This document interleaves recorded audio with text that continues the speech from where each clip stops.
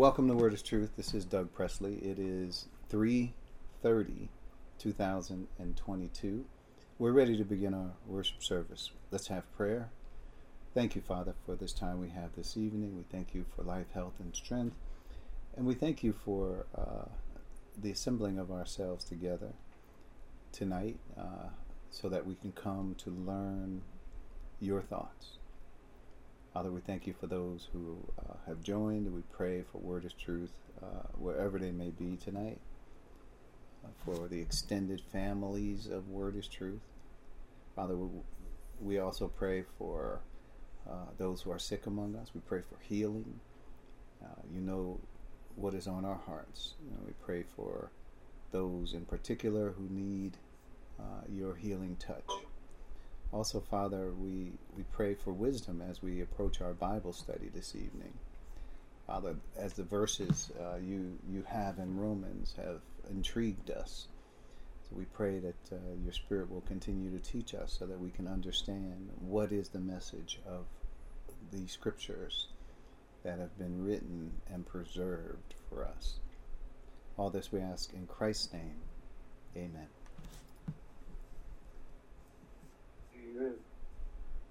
All right. Amen.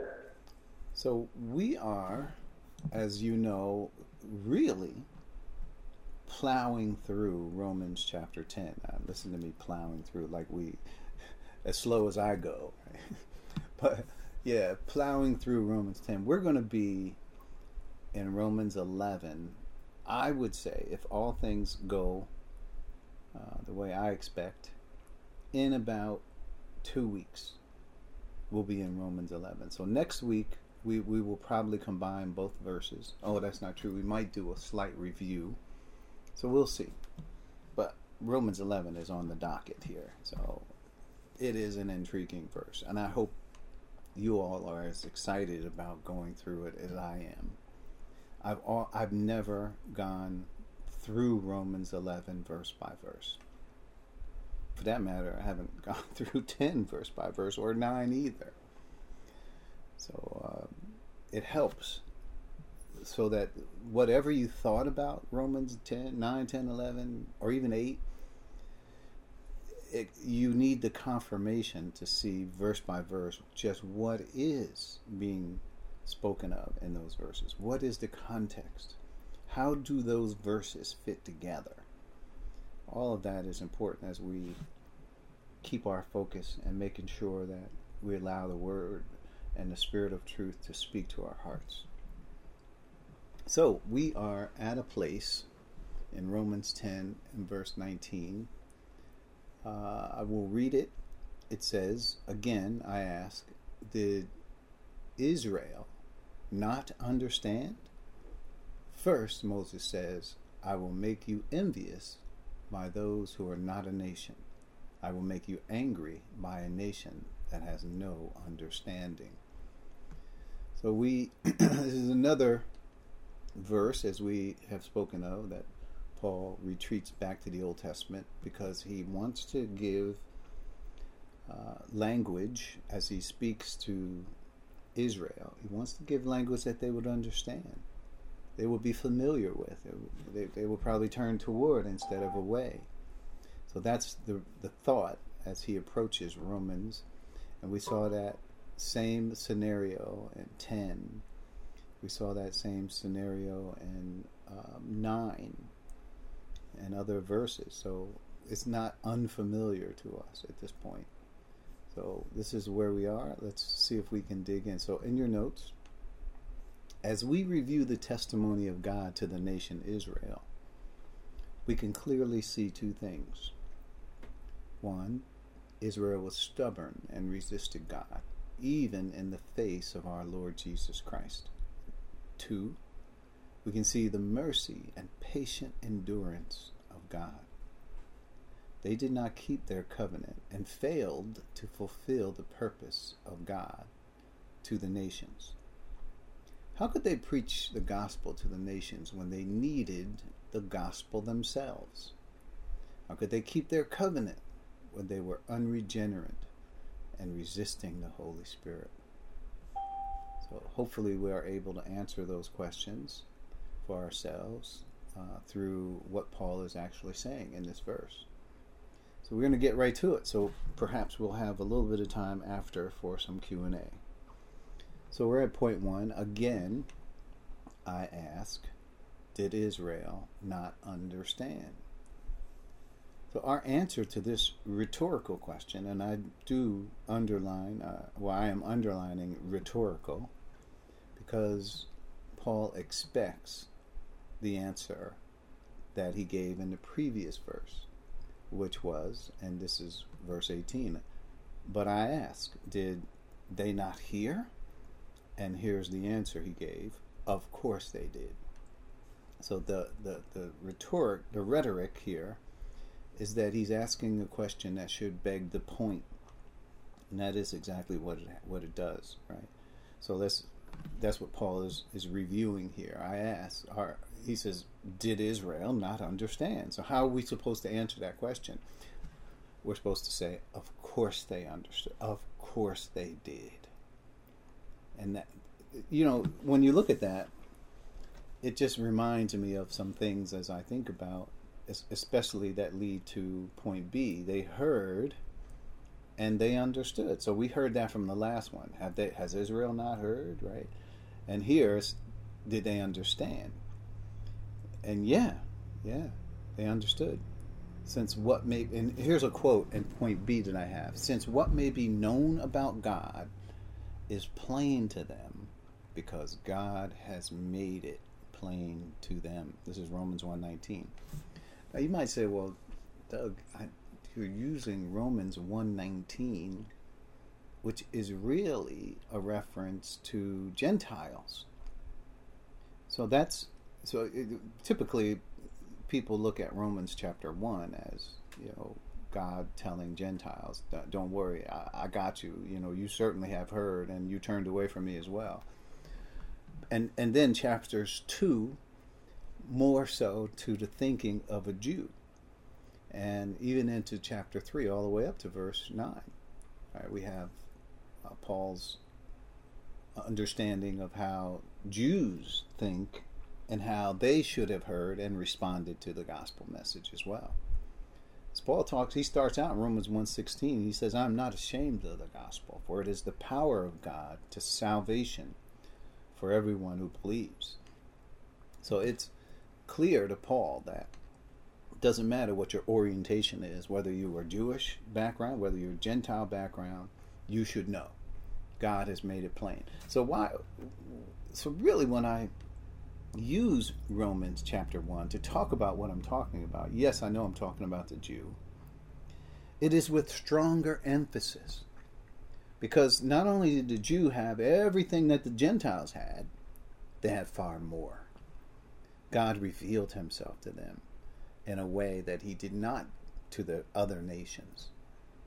So it is with greater reason that they should certainly be able to understand. And, as we said in the opening, how can they be preaching the gospel to other nations when they themselves needed the gospel? How can they preach when they need to be the recipients, not those who are sent? But yet that was the case. That was what was happening in Israel. So the point is, if I'm using these words which apply to Gentiles for Jews, then certainly Jews should have understood, and with more emphasis and reason, they should even be more understanding, since God gave them his revelation to the nations, and how other nations can come to Christ. So that's the point in Romans 1:19. God is saying he made it plain to them.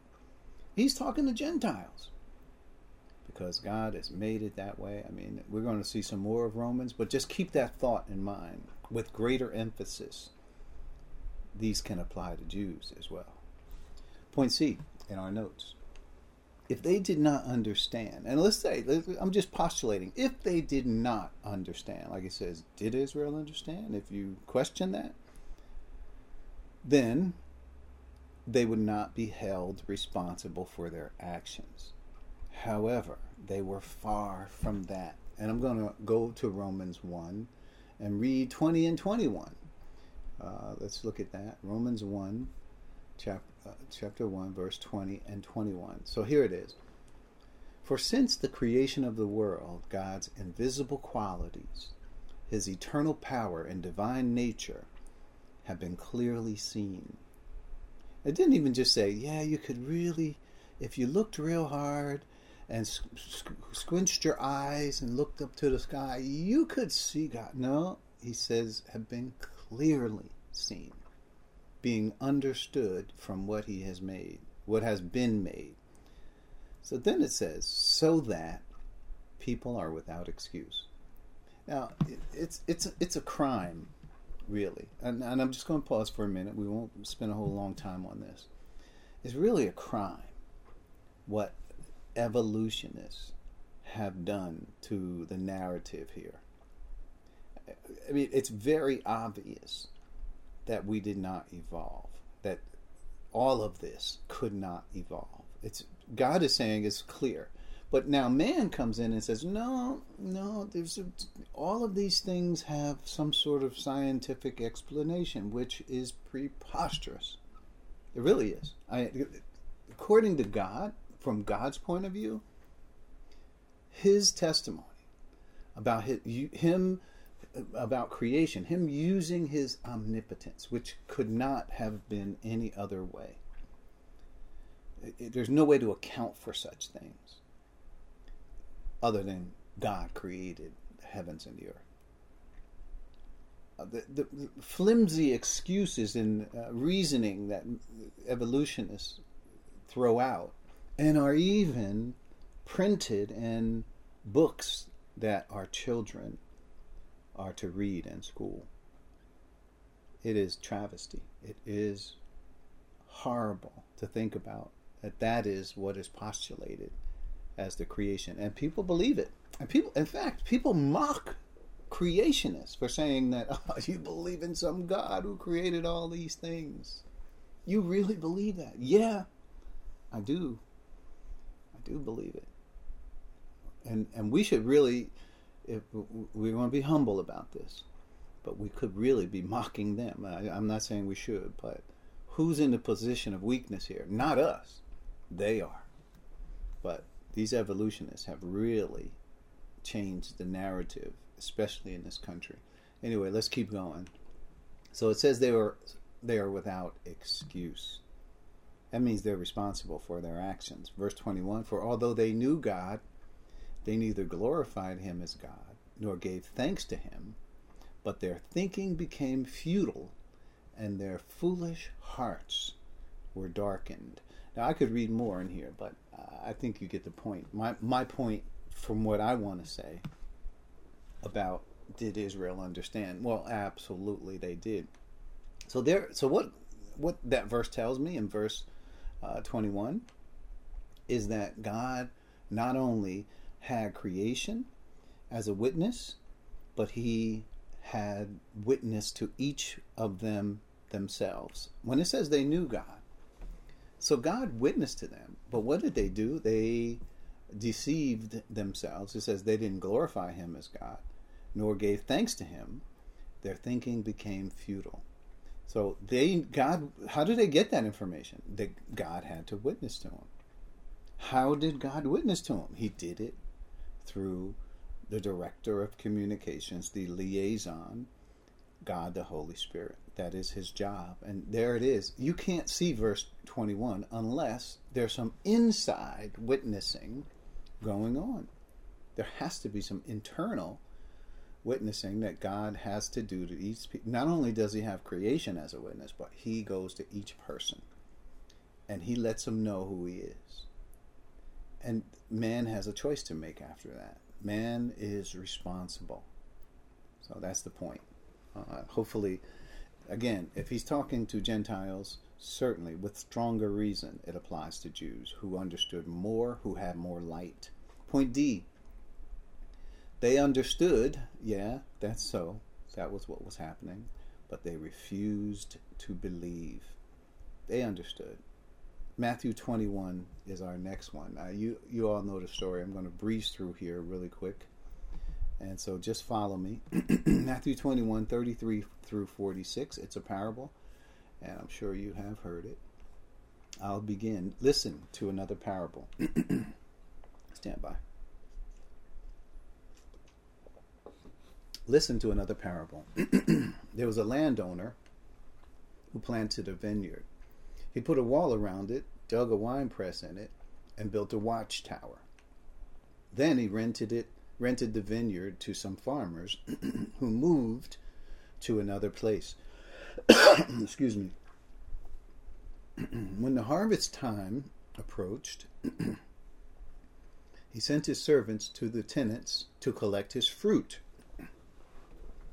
The tenants seized the servants. They beat one, killed another, and stoned a third. Then he sent other servants to them, more than the first time. And the tenants treated them the same way. And last of all, he sent his son to them. They will respect my son, he said. But when the tenants saw the son, they said to each other, "This is the heir. Come, let's kill him and take his inheritance." So they took him, threw him out of the vineyard, and killed him. Therefore, when the owner of the vineyard comes, what will he do to those tenants? And this is what they said: "He will bring those wretches to a wretched end." They replied, "And he will rent the vineyard to other tenants who will give him his share of the crops at harvest time." Jesus said to them, "Have you never read the scriptures? The stone the builders rejected has become the cornerstone. The Lord has done this, and it is marvelous in our eyes. Therefore I tell you, the kingdom of God will be taken away from you and then given to a people who will produce its fruit." And then he says, "Anyone who falls on the stone will be broken into pieces. Anyone on whom it falls will be crushed." I had to read down to the last part because I liked it. When the chief priests and the Pharisees heard Jesus' parables, they knew he was talking about them. They looked for a way to arrest him, but they were afraid of the crowd because the people held that he was a prophet. So his popularity in that case. Interesting story. But did they understand? Yeah, they understood. They knew. In fact, I would have to say it was their knowledge was pretty profound in who Jesus was. So point E, the straw that broke the backs. Like I thought about the camel's back. Well, this is what really was the turning point in John 11:45 through 54. I just want to read that or breeze through that as well. John 11:45 through 54. And you all know the story of Lazarus, where he was resuscitated and brought back to life after being dead 4 days. So verse 45. Therefore many of the Jews who had come to visit Mary and had seen what Jesus did believed in him. But some of them went to the Pharisees and told them what Jesus had done. Then the chief priests and the Pharisees called a meeting of the Sanhedrin. What are we accomplishing?" they asked. "Here is this man performing many signs.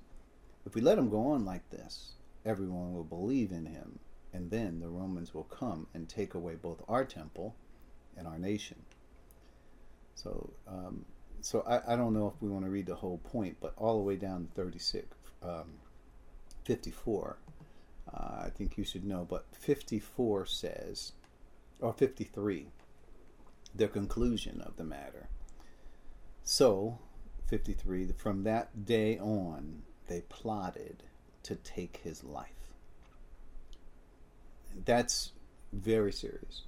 We're not just talking about somebody who hated Jesus, who was walking down the road and saw him, didn't like him. We're talking about the Jewish nation, the leaders of the Jewish nation, the religious leaders, who were not only the leaders but the politicians, got together and said, Jesus must die. So what happens as a result? Verse 54, therefore Jesus no longer moved among or about publicly among the people of Judea. Instead, he withdrew to a region near the wilderness to a village called Ephraim, where he stayed with his disciples. So hopefully you're seeing the impact of Jesus as he walked around performing signs, wonders, and miracles. And what was the leadership thinking? We just saw that, how they got together. They were politically afraid of Jesus. They didn't want to lose power. As a result, they said, yeah, we can't deny what he's done. And to add insult to injury, there was another plot. They said, well, this Lazarus is going on the speaking tour with Jesus. And if we let this go on, so what did they want to do? Kill Lazarus too. You could just say that's evil, pure evil. And yet, all of that, God was patient, as I said in the opening. One of the things we learned from Israel, we saw them at their worst. But what it brought out in God was what we see as his best, which is long-suffering, patient endurance. And you might say, hey, we need that because we're not perfect. And even though we even know the way, often when we are tempted, we give in to sin. And sometimes we have to wonder, God, you are so very patient and long-suffering. And sometimes I think, do we even deserve the mercy of God? Because we know better. It's not out of ignorance. But thank God we have a plan that is solid, that is taken into account all of our weaknesses and failures. We have a plan that sustains us even in the face of our recalcitrance, our stubborn behavior, even when we are the least attractive to God that we could possibly be, like Israel was at their worst. So in some ways, we should love to see what Israel brought out in God was his patience. And he didn't cast them away. You would think, if it was any one of us, after all Israel had done, we would say, Israel's finished. That's it. And they rejected his son. They crucified. You're done. We would not give him the time of day. But God doesn't do that. He's faithful, not like us. And I so appreciate that. Point G. Don't be deceived or gullible like the Corinthians were. Guard your faith. Make sure it is directed toward the Word of God. What do I mean? Guard your faith. Make sure it's directed toward the right source. 2 Corinthians 11 has something to say about that. Let's read it. 3 through 6. Stand by. 2 Corinthians 11, 3 through 6. But I am afraid that just as Eve was deceived by the serpent's cunning, your minds may somehow be led astray from your sincere and pure devotion to Christ. For if someone comes to you and preaches a Jesus other than the Jesus we preached, or if you receive a different spirit from the spirit you received, or a different gospel from the one you accepted, you put up with it easily enough. There it is. Paul is he's worried about these Corinthians because they were willing to entertain falsehood. They listened. They gave space and air to people who are obviously wrong. And yet, Paul is concerned. He says, look, you're playing with fire here. Just like Eve, when she entertained the serpent's conversation, she was playing with fire because you're not smarter than Satan. He can deceive you. And yet, the Corinthians were gullible. This is what I would call it, gullible. So then Paul says, I do not think I am in the least inferior to those super apostles. I may be an untrained as a speaker, but I do have knowledge. We have made this perfectly clear to you in every way. And Paul demonstrated his apostleship through signs and wonders and miracles. Those other what Paul is later going to call super apostles, He's given them that nickname because of how the Corinthians treated them as opposed to how they treated him. And it was just a messy situation. Paul dealt with it.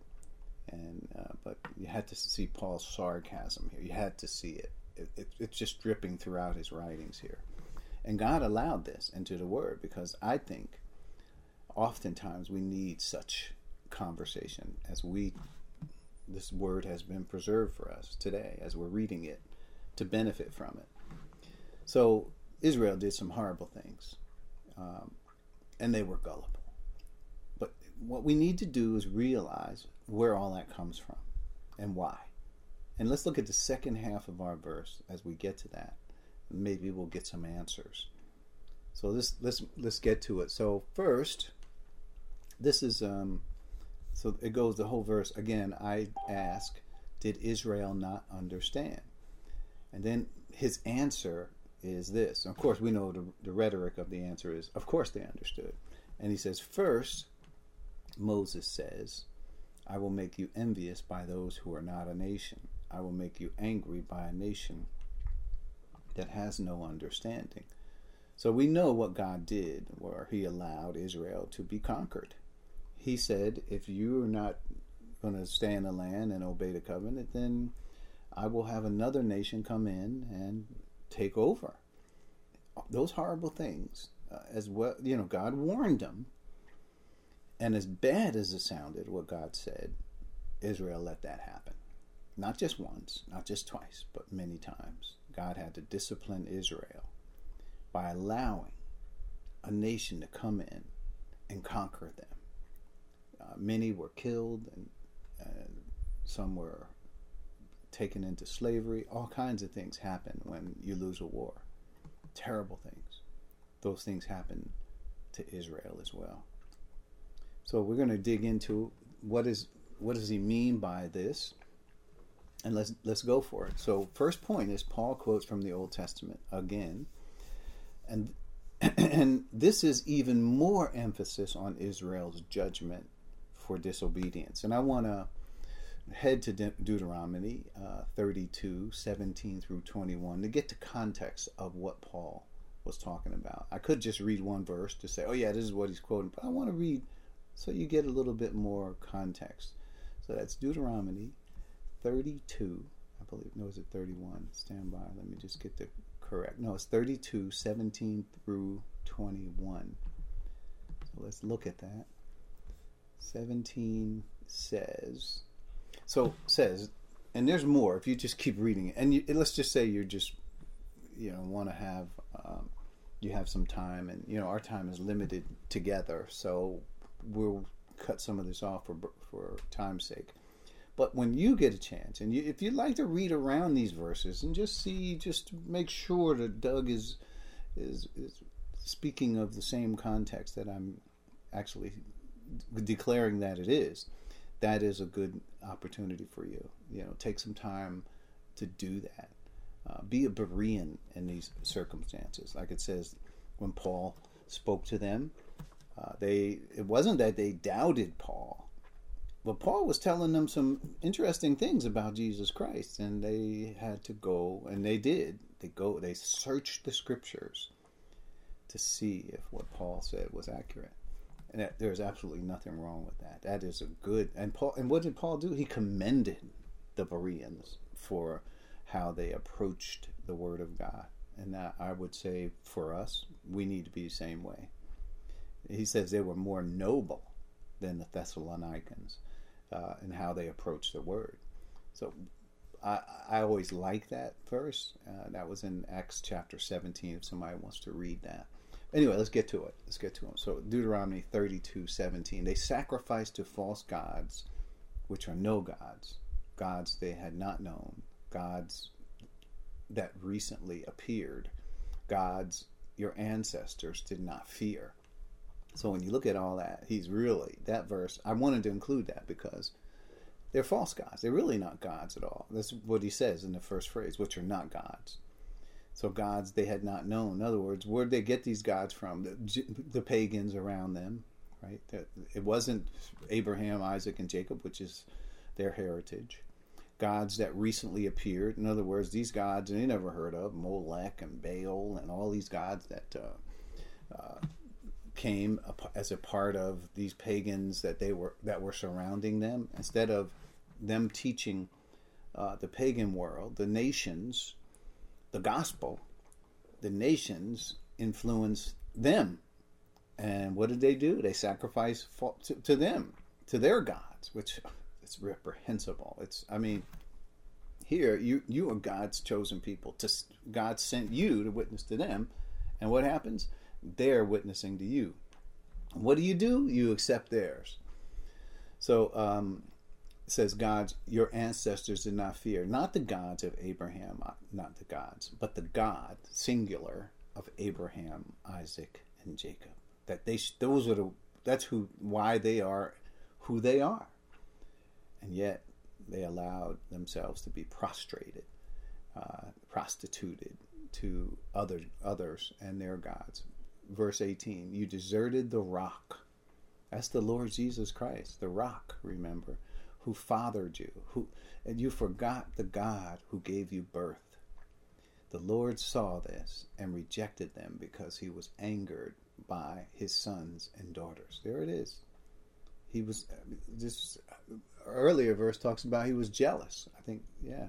Verse 20, I will hide my face from them, he said, and see what the end will be. For they are a perverse generation, children who are unfaithful. This is the one. They made me jealous by what is no God, and angered me with their worthless idols.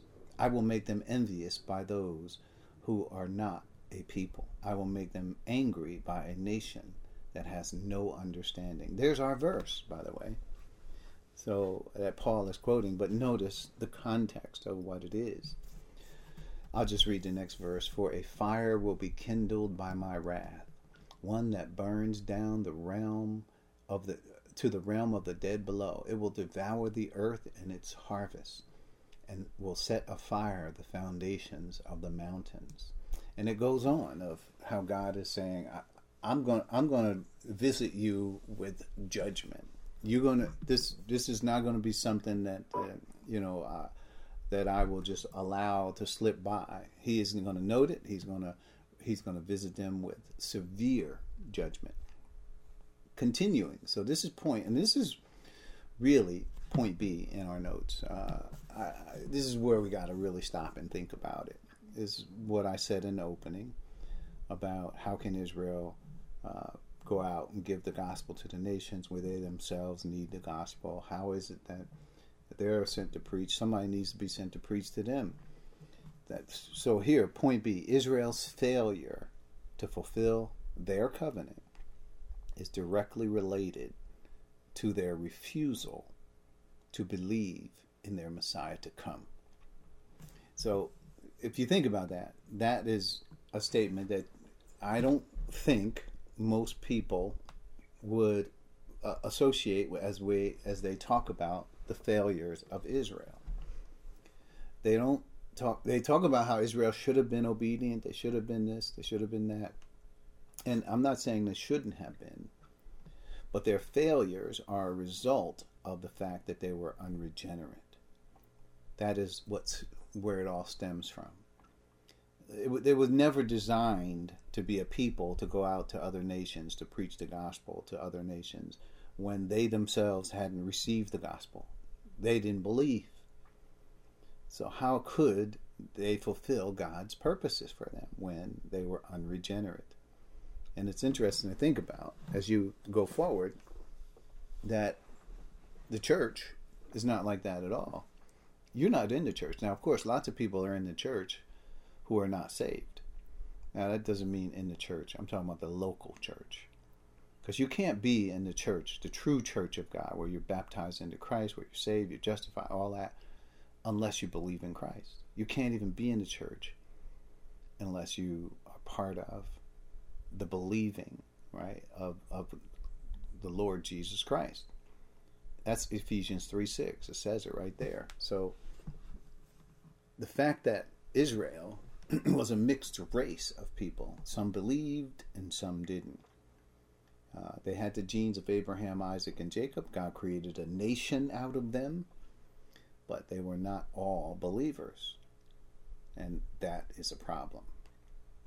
So, as we read further, it is directly related, as I say, to their refusal to believe in the Messiah to come.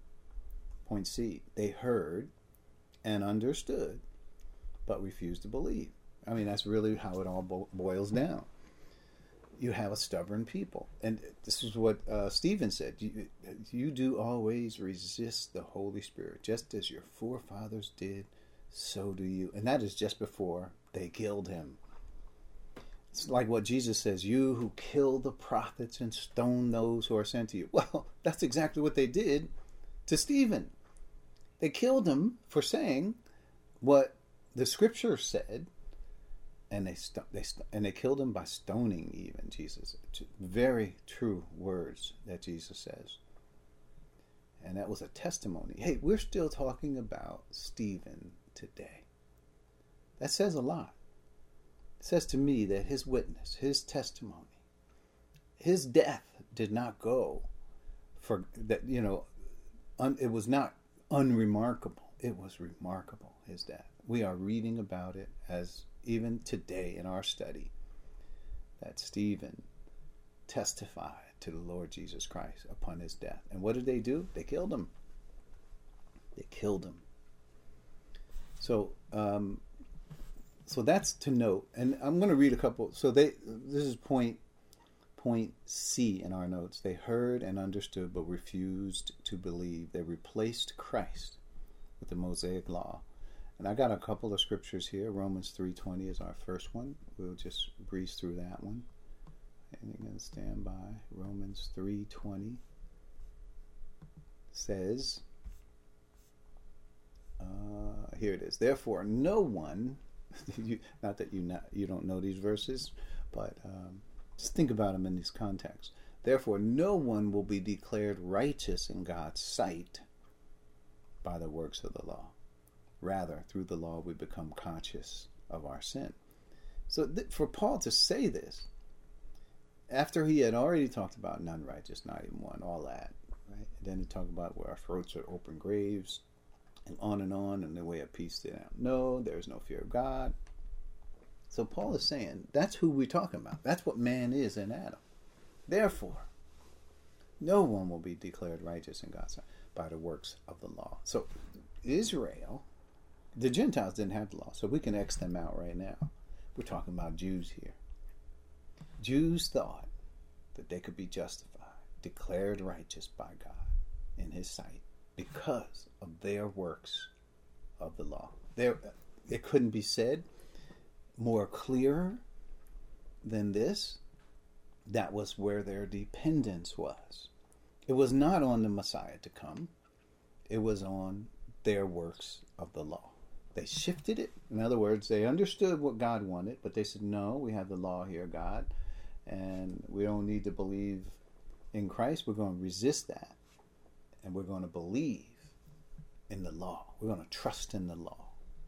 Because if we work ourselves into a situation where you're going to have to justify us, you're going to have to declare us righteous in your sight, God is saying, nope, it'll never happen. And I already explained who you were. And if you go to verse 9, Romans 3:9, Paul says, are we any better? Meaning we Jews? No. He says we're, just like he said before, he's saying again, here it is. Do we have any advantage? Not at all. For we have already made the charge that Jews and Gentiles alike are all under the power of sin. He explains what it means and what it looks like to be under the power of sin. Those following verses are what it is like. And that's not just for Gentiles. That's for Jews too. So we already just said that in the opening there in Romans 3:9. So therefore, no one will be declared righteous in God's sight by the works of law. Well, they were trying to be right with God, and that was barking up the wrong tree. Galatians 2:21, I believe, is our next verse we're going to look at. He says, I do not set aside the grace of God. Now watch this. For if righteousness could be gained through the law. Now why would Paul say that? Because the Jews thought that they could be righteous by keeping the law. And so Paul's saying, in order for you to pursue God based on the law, you have to set aside the grace of God to do that. So just look at, I don't set aside the grace of God, for righteousness could be gained through the law. Christ died for nothing. Now this is to say that his death was not the only way. If that were true, you could be righteous through the works of the law. That means that his death is not the only way that you could become righteous. You got some people who could be righteous by grace, and you got some people who could be righteous by the works of the law. Well, if that is true, Christ died for nothing. In other words, God the Father could have just said, okay, here's the law, everybody. Just do the works of the law, and I'll be satisfied with that. We don't have to send my son, my one and only son, so that he could die and be judged for the sins of the whole world. We don't have to do that, because you can be righteous through the law. That is absolutely not the case. If that were the case, then Christ died for nothing. It will be a waste. It will be no purpose, to no end that Christ died. Because we could have, what Christ gained for us, we could have gained through the works of the law. The Jews didn't understand that, but Paul was being very clear. These are very raw verses that should stick out to the Jew and stick them right in the side and show them that God is not fooling around here. I mean, he couldn't have said it clearer. Point D in our notes. Before you can speak about service to God, if it is Israel or the church, doesn't matter which one, listen to the Lord. What did Jesus have to say? John 3:3-7. I'm not just say you certainly know these verses, but let's dig into them real quick. All right, so what if you're going to perform any service? It's like Nicodemus. He's somebody who was busy working, right? He came to Jesus at night and he wanted to talk. What did Jesus have to say? Jesus replied, very truly I tell you, no one can see the kingdom of God unless they are born again. So you tell me, was that a problem if Israel wasn't born again? And you're running around to other nations trying to talk to them. What ends up happening? The other nations end up influencing you with their gods, not you influencing them with the God of Abraham, Isaac, and Jacob, and how all nations will be blessed through the Son. But no, they end up influencing you. You end up sacrificing to their idols and their false gods. That's what happens. So Jesus understood what the order was here. You need to be born again. So let's just dig into what he means. How can someone be born when they are old? Nicodemus asked. Surely they cannot enter a second time into their mother's womb to be born. How silly, right? How silly. Nicodemus, come on. Jesus answered, very truly, I tell you, no one can enter the kingdom of God unless they are born of the water and the Spirit. Now, Jesus gets very literal, right? Very literal. So he says, what does water and spirit mean? Flesh gives birth to flesh. That's the water. But spirit gives birth to spirit. Right? So now we're talking about birth. How do we get there? Because of Nicodemus asking that silly question. Right? So Jesus explains it in brutal detail here. Flesh gives birth to flesh, but spirit gives birth to spirit. So you should not be surprised at my saying, you must be born again. Again, Nicodemus was surprised. Nicodemus was in the dark, ignorant about such things. Why? Because Israel had moved away from that which is spiritual and gravitated to that which is literal, fleshly. In other words, keeping the law. They thought because they kept the law, they could be righteous before God. All that stuff we just read about, none righteous, not even one, they resisted that. That is God the Holy Spirit telling them why they need a Savior, why they are lost. And they resisted hearing that. So let's keep going. Listen to this. Verse 8. The wind blows wherever it pleases. You hear its sound, but you cannot tell where it comes from or where it is going. So it is with everyone born of the Spirit. Now notice this. The Spirit, when we say, and I made some statements before, I said no one can be saved, whether from Adam to the last person born in the millennium. No one can be saved except by the Spirit. The Spirit, unless he's enlightening that person and bringing that person to a decision, that person is dead in their transgressions and sins. That person is not righteous, and every time they open their mouth to God, it is like an open grave. There is no fear of God. All of that is true of us. But when the Spirit begins to work in our hearts and lead us to Christ, we have a decision to make. So just like the wind blows wherever it pleases, you can't tell, you can't hear. He's talking about how the Spirit works in an individual. If Nicodemus is asking, what do you mean? How can you be born again? Only thing I understand is physical birth, Jesus. Can you tell me about spirit birth? What are you talking about? Jesus is trying to describe spiritual birth. So what does Nicodemus say? How can this be? I still don't understand. And then Jesus has to break it down. You are Israel's teacher, and yet you do not understand. Jesus is telling you what he knows. You saw those miracle signs and wonders, right? That's why you're here. Listen to me, Nicodemus. I'm telling you about things I know. So anyway, that just giving you what did Jesus have to say? He didn't just say that to the church.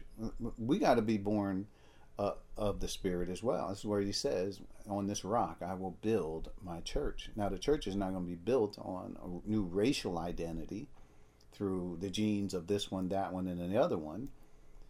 The church is going to be born through the Spirit of God, bringing each person and baptizing them into the body of Christ. So that's the only way the Spirit gives life. That's it. For us, that is in this age. He causes us to be alive to God and then unites us to the body of Christ. So point E in our notes, there can be no acceptable service. I think this is where we are, actually. There can be no acceptable service to God unless one is born again. You would logically think there would be great emphasis on teaching the gospel in churches, but sadly, no. That is not what's happening. So think about it. Israel failed. And not many people talk about it this way. The main reason for Israel's failure was their unbelief in the Lord Jesus Christ to come. They resisted that. And they shifted their acceptance to God. This is in their heads. This made more sense to them. To shift their acceptance with God by their efforts at keeping the law. Forget about the Messiah to come. Well, all the animal sacrifices, that was just ritual without reality. They didn't believe in some Messiah to come, not like that. They thought, the Messiah is going to come, but he's going to do this and he's going to do that. He's going to free us from the Roman bondage. All this about, you're dead and unrighteous. You need a substitute for your sins, an innocent lamb to substitute for your sin, your sinful self. The doctrine of substitution, propitiation, all of that are spiritual things that God does. And they were removed from that.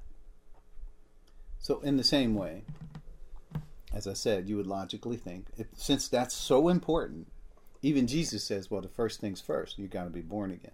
You would think there would be great emphasis on this teaching, but it is not. Unfortunately, in our churches, they breeze over the gospel message as though it were, less information, the better. No, the more information, the better. We need to get into not only what is the gospel, we need to teach the gospel so that people are sure that they have put their faith that their faith is founded in the right information and the word of truth. But no, they come up with these cute phrases and all this, and next thing you know, they teach the gospel like they're talking to somebody that's 3 years old. And the 3 year, the analogies they're given and all that. Well, just teach the Bible. Just teach what the Bible says, what you need to do to be saved. And I think you'd be on solid ground. However, it's not happening. It was a thing of the past for Israel. Israel put the gospel aside. And what did they talk about? Service, keeping the law. Right? That's what their emphasis was. How they didn't eat this, and they didn't go here, or they didn't do that, or can't do that because the law said don't do that. And we're going to be distinguishable among the nations because of all the things that we don't do, or the things that we do. Wrong. They were putting their service to God before being born again. And what's happening in churches and today, same thing. There's no solid teaching of the gospel. And you need a solid foundation before you can go out and work in your calling. You need to understand where your ground is. So this is, as we're moving forward in time, we're going to end this. But point F, we're going to close. The result of this, what happens? Many are poised to repeat Israel's distractions and their disastrous failures. Israel was distracted by the law. And what did that mean to them? A disastrous result. Failure in their calling. Now, anytime we talk about failure, we do need to say that God is not finished with them yet, and they will succeed. We should say that. But from where we sit, if we look back, failure. That's what we see. Failure. And a lot of churches today love Israel. They want to emulate Israel. They're always reading the Old Testament. Now, I'm not saying I don't read it either, but I'm saying I'm being sent there by the Apostle Paul, and I want to understand what is being said. I'm not saying you shouldn't have a background in the Old Testament. That's not my point. But to the sacrifice of understanding what God has called us to, that is not what He's called you. I don't care how hard you strain. You will never be an Israelite. Never.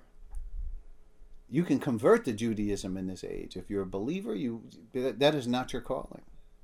You could, it will just never, it is not your calling, and God has called you to something else. It's called the church, His body, the fullness of Him who fills everything in every way. So what is the result?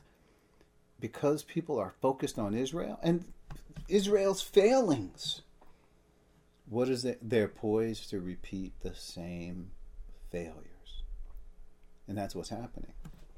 That is what's going on in churches where they are works-oriented. They are putting the cart before the horse. When they do talk about the gospel, they are very vague, fleeting words and phrases that are not even in the Bible that they have used to try to just invite Christ into your heart, or just dedicate your life to Christ. Repent of all of your sin. Where are you getting all this stuff? Let's just say it strictly the way the Bible says it. God has disastrous things that happen to Israel. Why would we want to repeat such things as their failures? Why wouldn't we want to learn from their failures and focus our attention, have a foundation where we fully understand the Word of God and the gospel message, just as Jesus told them, you must be born again. So this thought, I'm going to read these verses that just describe Israel's failure. This is Matthew 23, 13 through 39. Stand by here. Matthew 23, 13 through 39. This is what Jesus says to them.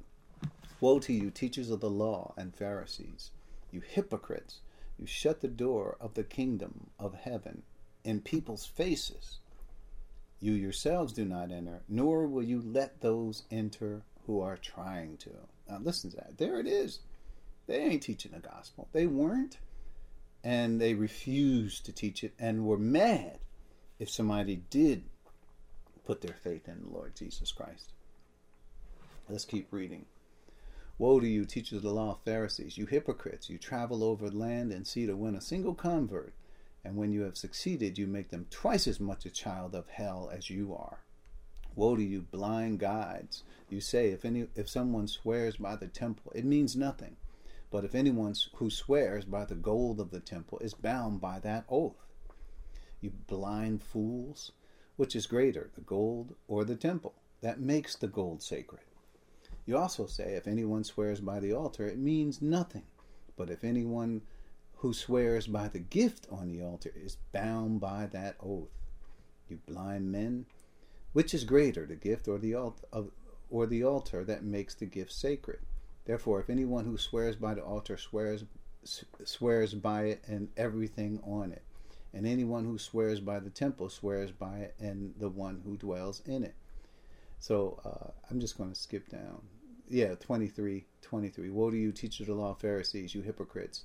You give 1/10 of your spices of mint, dill, and cumin, but you have neglected the more important matters of the law, justice, mercy, and faithfulness. You should have practiced the latter without neglecting the former. Verse 24, you blind guides, you strain out at a gnat, but swallow a camel. Woe to you, teachers of the law, Pharisees, you hypocrites! You clean the outside of the cup and dish, but inside they are full of greed and self-indulgence. Blind Pharisee, first clean the inside of the cup and dish, and then the outside will also be clean. Woe to you, teachers of the law, Pharisees, you hypocrites! You are like whitewashed tombs, which look beautiful on the outside, but on the inside are full of the bones of the dead and everything unclean. In the same way, on the outside you appear to people as righteous, but on the inside you are full of hypocrisy and wickedness. Woe to you, teachers of the law and Pharisees, you hypocrites! You build tombs for the prophets and decorate the graves of the righteous. And you say, if we had lived in the days of our ancestors, we would not have taken part with them in the shedding of the blood of the prophets. So you testify against yourselves that you are the descendants of those who murdered the prophets. Go ahead then and complete what your ancestors started.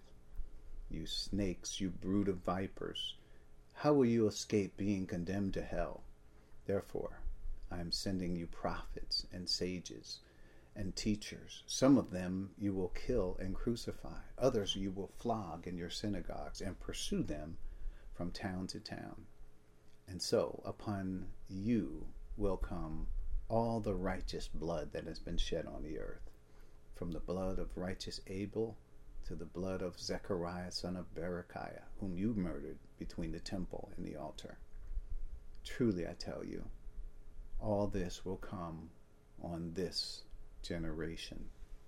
Jerusalem, Jerusalem, you who killed the prophets and stoned those sent to you, how often I long to gather your children together, as a hen gathers her chicks under her wings, and you are not willing.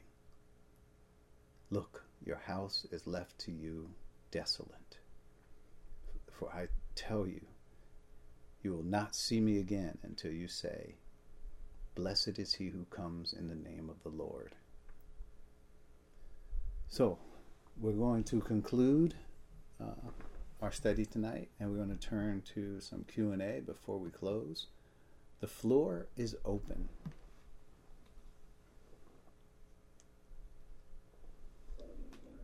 Just a thought, while you were, especially in the early part of your message, it just kept brought to mind, I forget who this was, who said they had stoned all your prophets, and now they're trying to kill me, and the Lord said, I did 10,000 that he set aside that did not bow their knee for that. Yeah, that's... Just reminded so much of that incident. Yeah, that's in Romans 11. Well, Paul, I mean, there's more. This is about Elijah the prophet, and so it's in the Old Testament. But Paul picks that up in Romans 11, which we will be there soon. So he says in 11:1 and 2, I ask then, did God reject his people? By no means. I am an Israelite myself, a descendant of Abraham from the tribe of Benjamin. God did not reject his people, whom he foreknew. Don't you know what the scripture says in the passage about Elijah, how he appealed to God against Israel? Lord, they have killed your prophets and torn down your altars. I am the only one left, and they are trying to kill me. And what was God's answer to him? I have reserved for myself 7,000 who have not bowed the knee to Baal. So is that the verse you were referring to? Yes, exactly. Yeah. I could see how that would be reminiscent. We're certainly talking about Israel has a history of killing prophets. That's interesting when you think about it. Prophets talk about rejecting your calling. God sends you prophets and you kill them. Or the earlier parable, as I said, when they sent servants to the vineyard. The master set up the vineyard and then rented out, and then when he came to collect the fruit, the produce from what happened? They killed those servants. They stoned one, killed another, this and that. Terrible. And so then what did he do? He sent other servants. And they treated them the same way. So what happened? They certainly weren't paying any money or produce. That they weren't giving that up. So then he said, well, I know. I'll send my son. Certainly they will listen to him. What do? They realize, this is the son. He's the heir. Let's kill him. And they took him out and they killed him, which represents Christ. So Israel has a horrible past, as we said.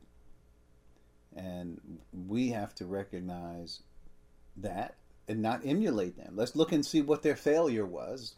Let's not emulate, the Israelite and in all their glory, what God called them to be. Let's make sure that we don't fail in the church by looking not properly at what Israel failed and how they did not succeed in their calling.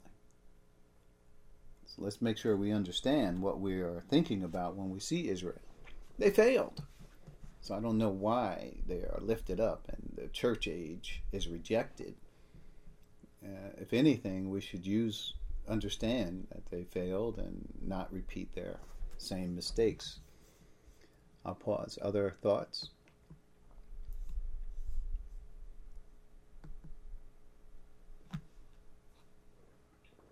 Yeah, I kind of wanted to bring some other good news into this, talking all about Israel's failure and stuff.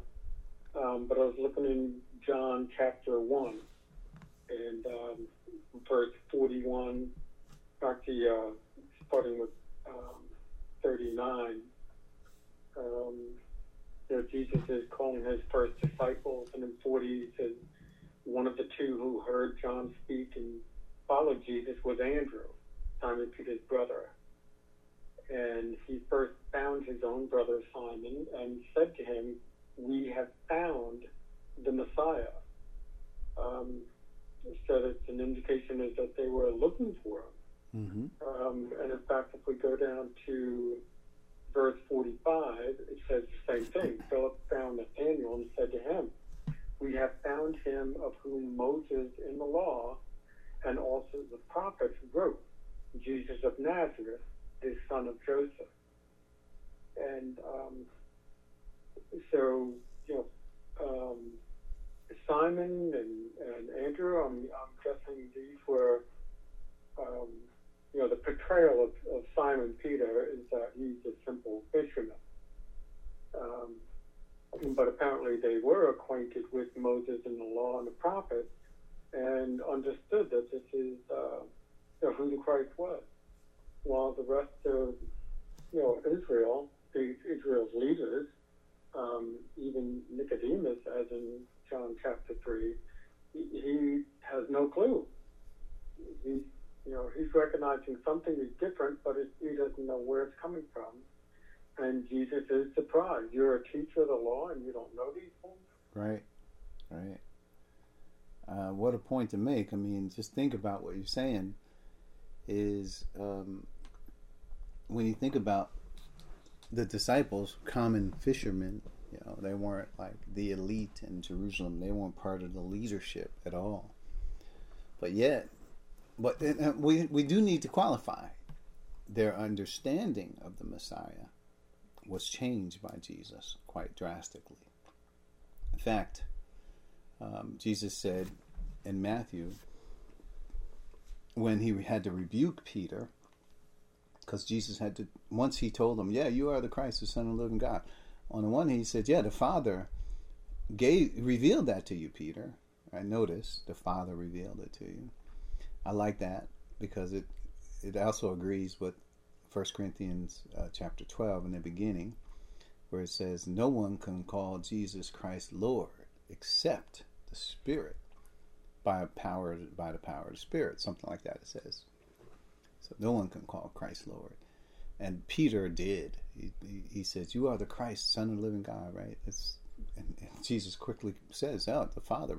But then Jesus says, after he talked about the church a bit, then he said what he was going to do. He was going to have to go to Jerusalem, where he was going to be taken by the Pharisees and beaten and then killed, and then he would be raised to life on the third day. Peter probably interrupted him and said, hold on. That will never happen to you. Don't even say that anymore, because that's some wrong teaching. Don't say that. Peter rebuked Christ. So what was Peter's understanding of the Messiah? It was totally wrong. So he said, Jesus' answer back to him was, get behind me, Satan.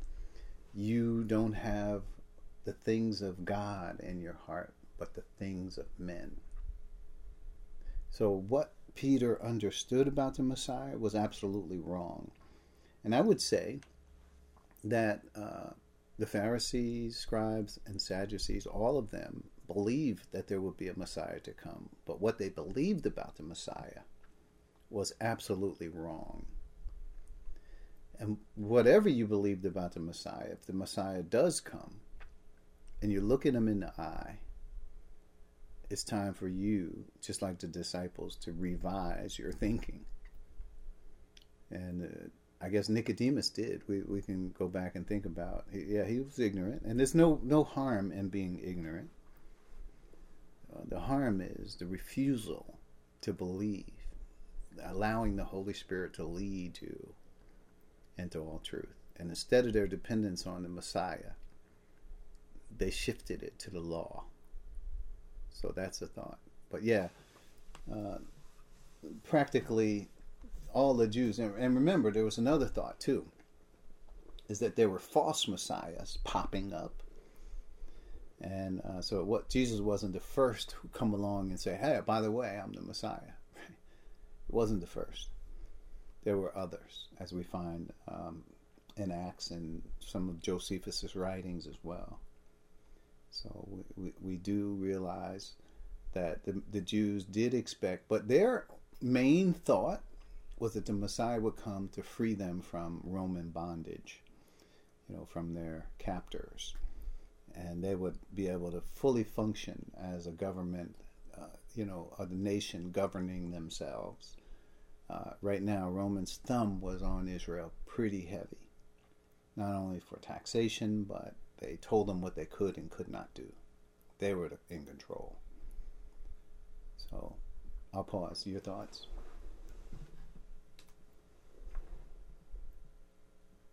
I appreciate that, but still there is a distinction when you say that they had no clue about who Christ was until the Father revealed him. Yet there's a one difference that I still see is that the disciples seem to have been looking for somebody, whereas the religious leaders were not. Religious leaders sounded like they were even. It sounded like the disciples were open to the idea that could this be the Messiah? And it sounds like at the same time, the religious leaders were like thinking, "Oh, here comes somebody else claiming to be the Messiah, and we're going to have to do something about that." True. Yeah, I think even more importantly, it was their shifting their focus from the Messiah, the spiritual life, that the animal sacrifices, the substitution, and the meanings of all of that was rejected by them. And they looked for a Messiah who was going to be political rather than spiritual. In fact, they looked at Jesus and thought, well, okay. And even Peter and those guys, they didn't fully understand what. And it's not a crime to not understand what the Messiah's purpose would be. That's not a crime.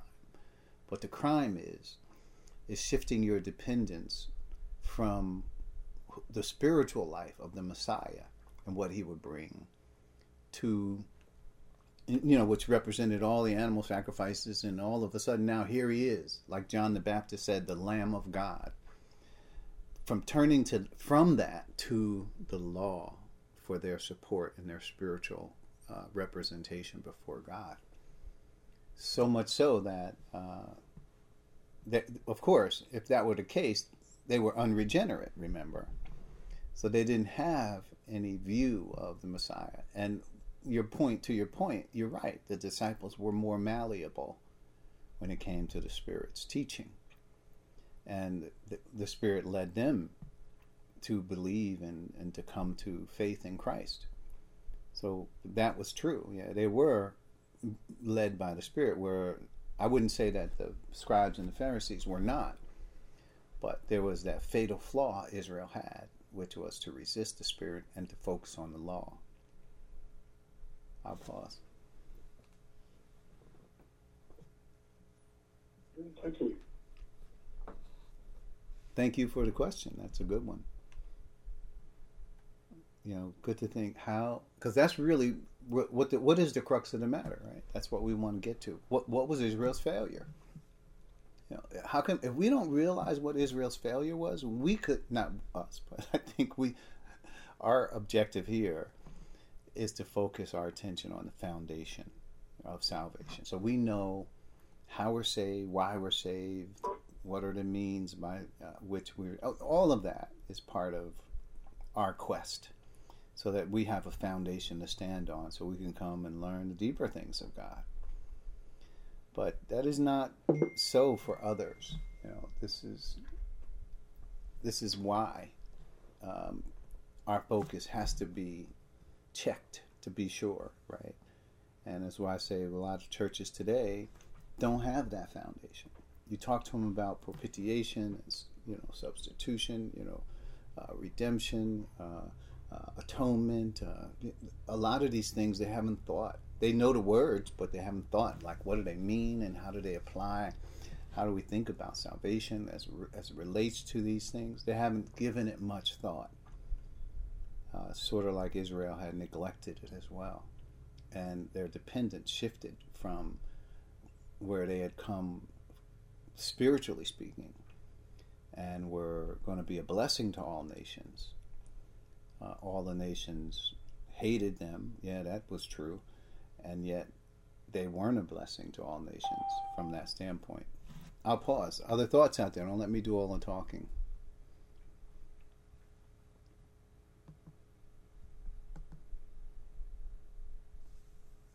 All right. I guess we have reached the end. And so with that, but thank you for the questions and thoughts. This helps. And I just would emphasize that one point.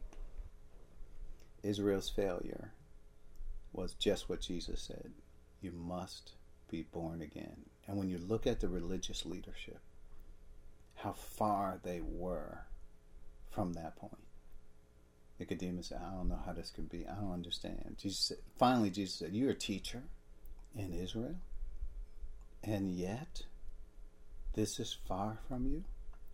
It just shows you where Israel was, spiritually speaking.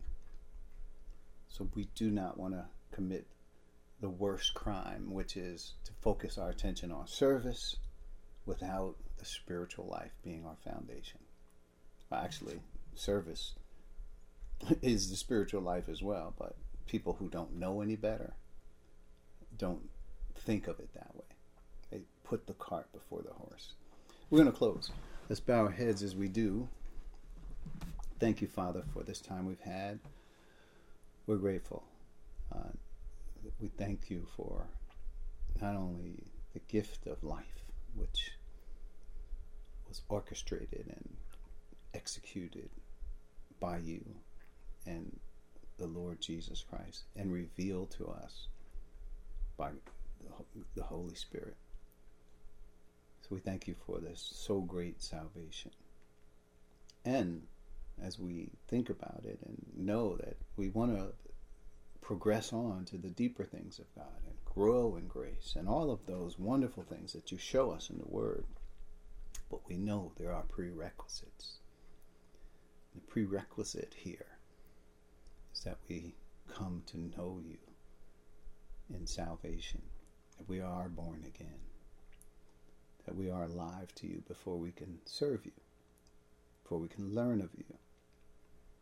So, Father, we pray for those who do not know the gospel, those who are struggling right now in the midst of all of religion and self-righteousness going on in the world, that you show them your Son and you help them to understand that it is through Christ and Him alone that we are saved. So, Father, we thank you for this church. We thank you and pray for each one who is listening.